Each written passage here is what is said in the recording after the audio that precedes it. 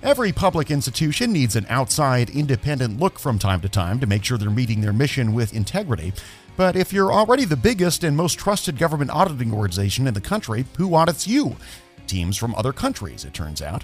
The Government Accountability Office just underwent a peer review by a team made up of auditors from Sweden, Norway, Canada, and New Zealand. They passed, which is actually the highest score you can get. Ben Nelson is GAO's Managing Director for Quality and Continuous Improvement, and he joins us now to talk about what GAO learned from the latest round of outside scrutiny. Ben, thanks for doing this. I'd like to start, if we could, by just talking a bit about how these international peer reviews work. What's sort of the purpose, and you know, how do you step through them once they're started? Jared, great question to start with. So, first of all, the purpose of a peer review is to have an independent assessment of an audit organization's system of quality control. So that's the primary objective. And the peer review has to answer two questions. Is the organization's system of quality assurance suitably designed to assure compliance with all relevant standards? And secondly, is there material compliance with those requirements? To do so, the peer review team conducts multiple assessments. They interview staff, leadership, management. They review documents, and they perform compliance tests of a sample of GAO's work. And let's talk about the standards a bit. I think I've always had in my head that generally accepted government accounting standards are U.S. standards, but it sounds like these are actually international standards that a lot of supreme audit organizations, as they're called, I think, also follow. Yes. In the case of GAO, the peer review is conducted in accordance with U.S. government auditing standards. And that's part of the agreement that is reached, that we will be assessed on GAGAS, or U.S. government auditing standards. Now, many countries have the equivalent of GAO, and they have the skills and competence to review GAO. They are familiar with government. They're familiar with the challenges associated with auditing in government, as well as the context in which GAO operates. So we find that these foreign counterparts to be well suited to conduct the independent assessment of GAO. And I want to emphasize that independence is absolutely critical in peer review. And under the standards, we are looking for to put together a team that can conduct this independent assessment, and a team that isn't a part of any organization under GAO's purview. Got it. So if the roles were reversed and GAO was involved in a team that was assessing another country's audit organization, you would do it against their standards. Is that about right? Yeah, the review is done against the reviewed country standards. Yes, that's right, Jerry. So these have been going on for a number of years. To take us through maybe some examples of things that GAO has learned through these reviews and ways that it's made you better. Well, Jared, I want to say first, the primary benefit of peer review is to establish confidence in GAO's work, confidence that Congress and the American people can have confidence in GAO's work, confidence in GAO's findings, conclusions, and recommendations, and confidence that GAO operates with independence and integrity, which was identified by the peer review team as contributing to GAO's effectiveness. That we have this culture of independence, integrity, and accountability. At the next level, what we've learned from the peer reviews is that there are opportunities to enhance our practice to make it even more effective. One of the lessons that we learned from a prior peer review is that you need to consider producing multiple product types from a GAO audit, because we need to serve various audiences and meet varying needs, information needs. So as a result, GAO has broadened its product types We've expanded to move beyond our traditional reports to issue several types of short form products that are timely and that meet a specific need. And how about from this most recent review? What are the main takeaways from you and the main things that GAO thinks it needs to work on improving in future years based on this? Well, let me say GAO received a great scorecard from this particular peer review. We received a grade of pass, which is the highest possible score that you can get. This peer review team also closed out 7 prior peer review suggestions. They identified 6 practices that contribute to GAO's effectiveness. By the way, they also suggested that these practices should be considered by other national audit organizations. And Jared, you're correct. They did make 3 suggestions. One of those suggestions was for GAO to enhance the amount of information provided to congressional requesters regarding timeframes for starting the work. This is a suggestion that we have already started to take action on. There were other suggestions that we will consider as we move forward. I want to finish up by just looping back around to the multiple information delivery pathways that you talked about before. What has that started to look like? I mean, everybody thinks about GAO as providing information to the public and to the Congress and in traditional written reports. What are some of the other ways that you've expanded that delivery? Yes, of course, Jared. The standard format reports are still our primary vehicle for communicating the results of our work. But what we found is that for some topics that in which GAO has done quite a bit of work, or emerging issues such as artificial intelligence or work related to the pandemic, that short form products that we refer to as snapshots can help the Congress in terms of understanding the dimensions of a particular issue or an emerging issue.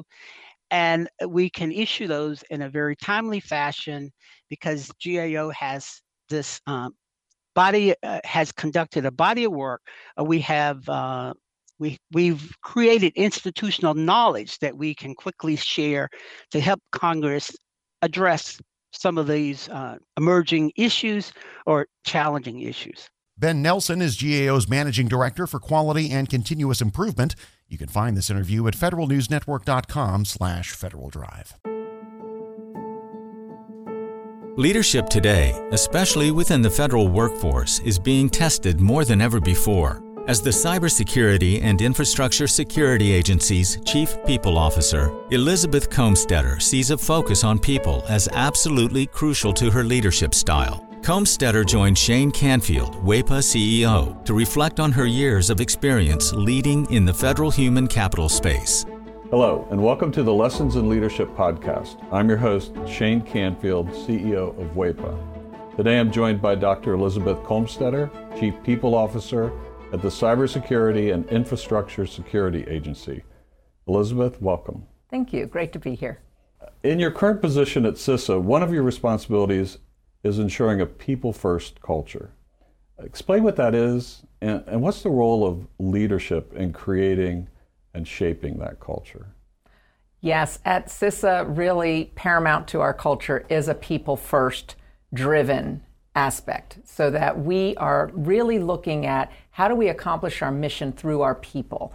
And in order to do that, we really value our people. We want them to feel empowered and supported and respected, and also that their managers care about them. So well-being is important. Psychological safety in the workplace is important, so that all voices and ideas are heard. So I like to call it our North Star. Having a people-first culture really starts with the people in order to get our incredibly difficult mission accomplished.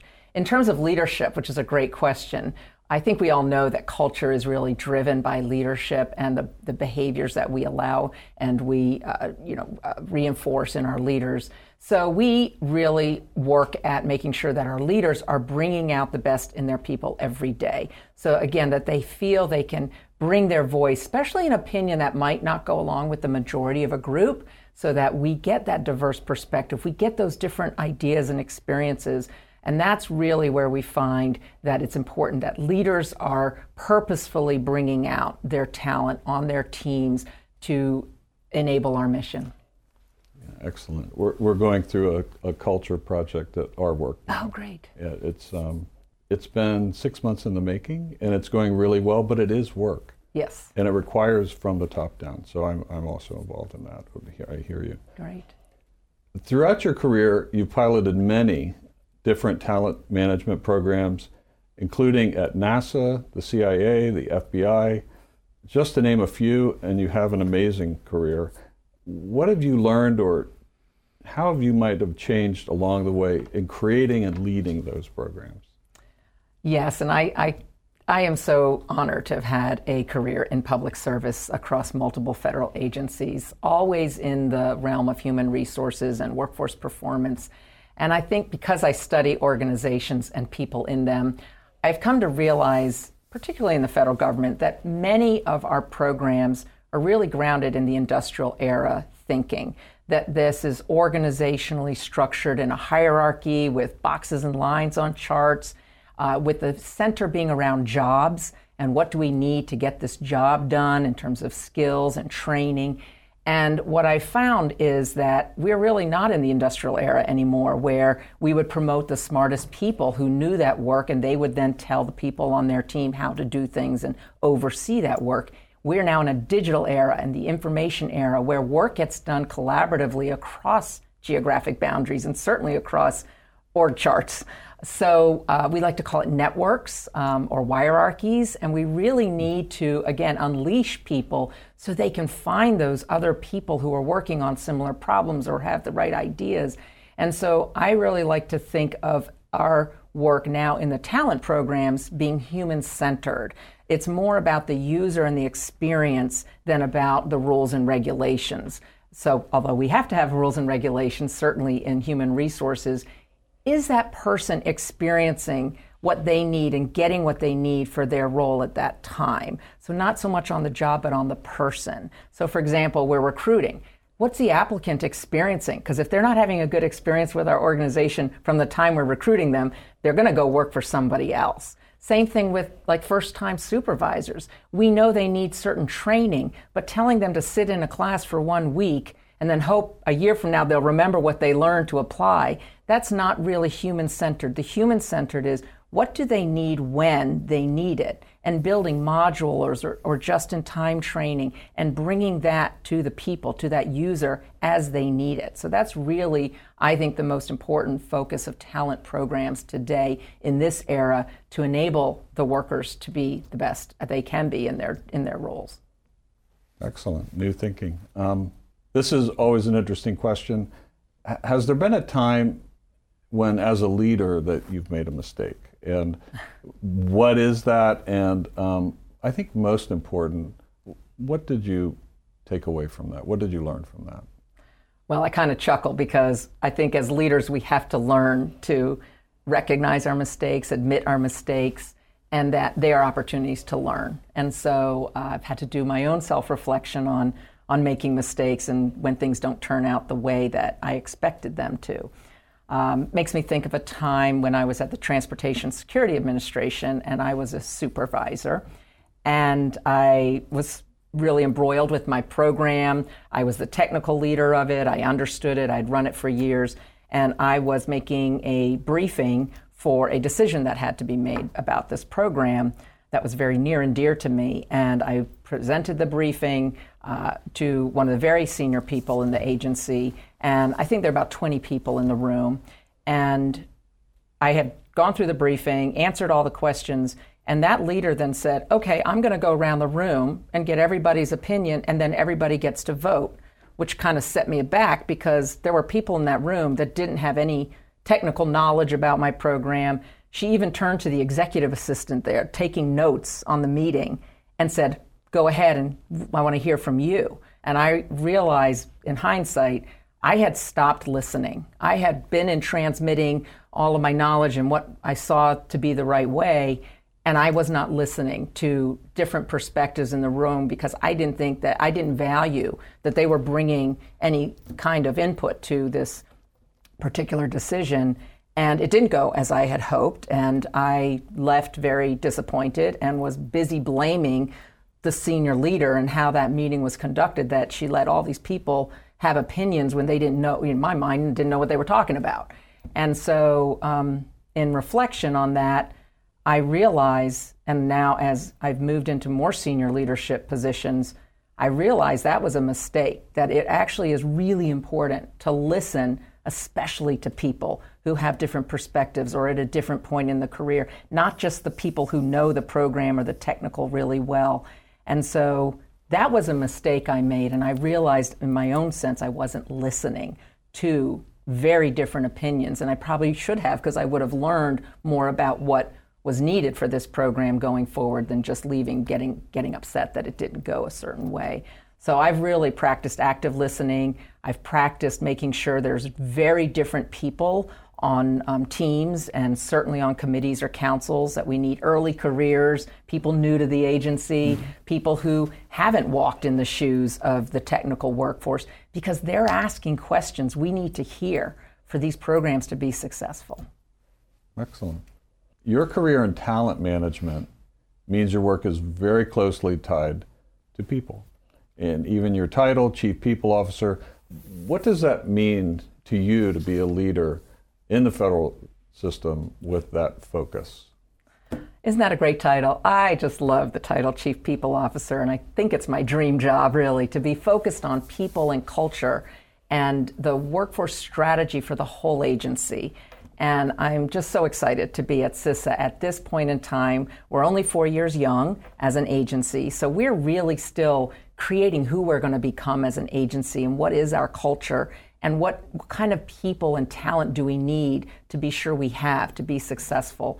So it's very exciting for me to be in this role with a intentional focus on culture, because it's one of those things, if you leave it to chance and you kind of hope it goes the way you want it to, it probably won't. So by building programs, including leadership development programs, including any kind of training and learning and career growth and engagement programs and listening programs, that's what's really key for, I think, for our agency, and particularly me in this role.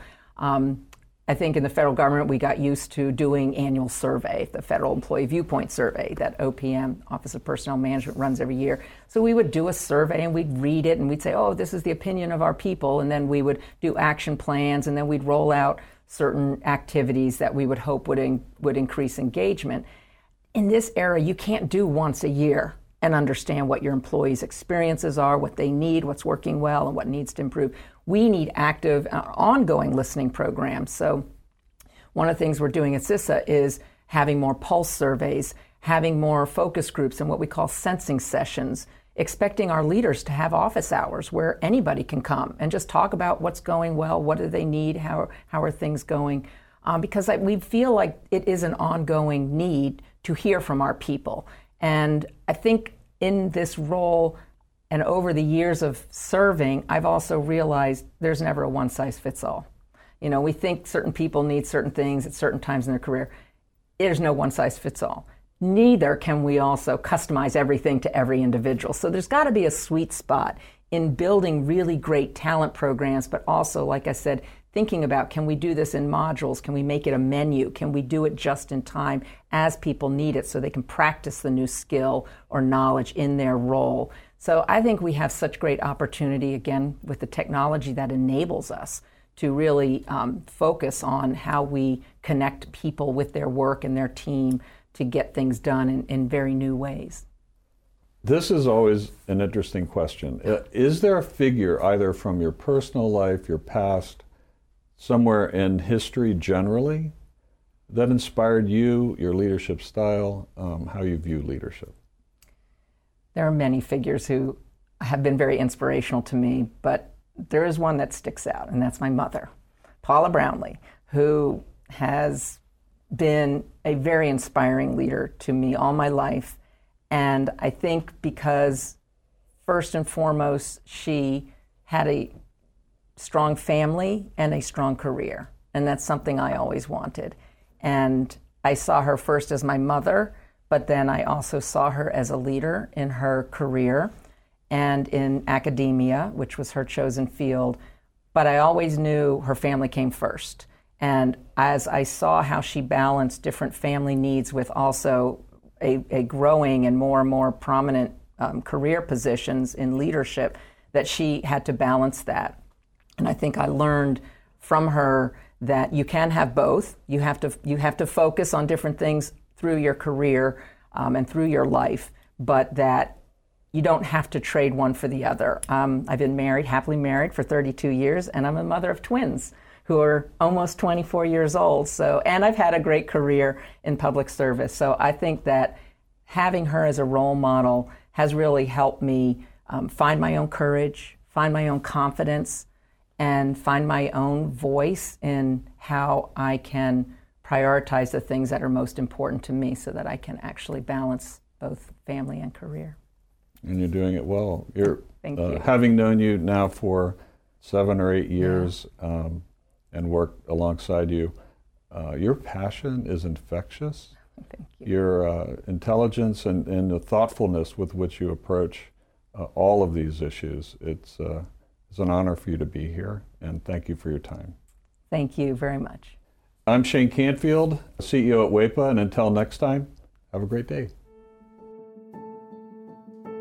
Find the full podcast and future episodes of Lessons in Leadership on the Federal News Network app and anywhere you enjoy your podcasts.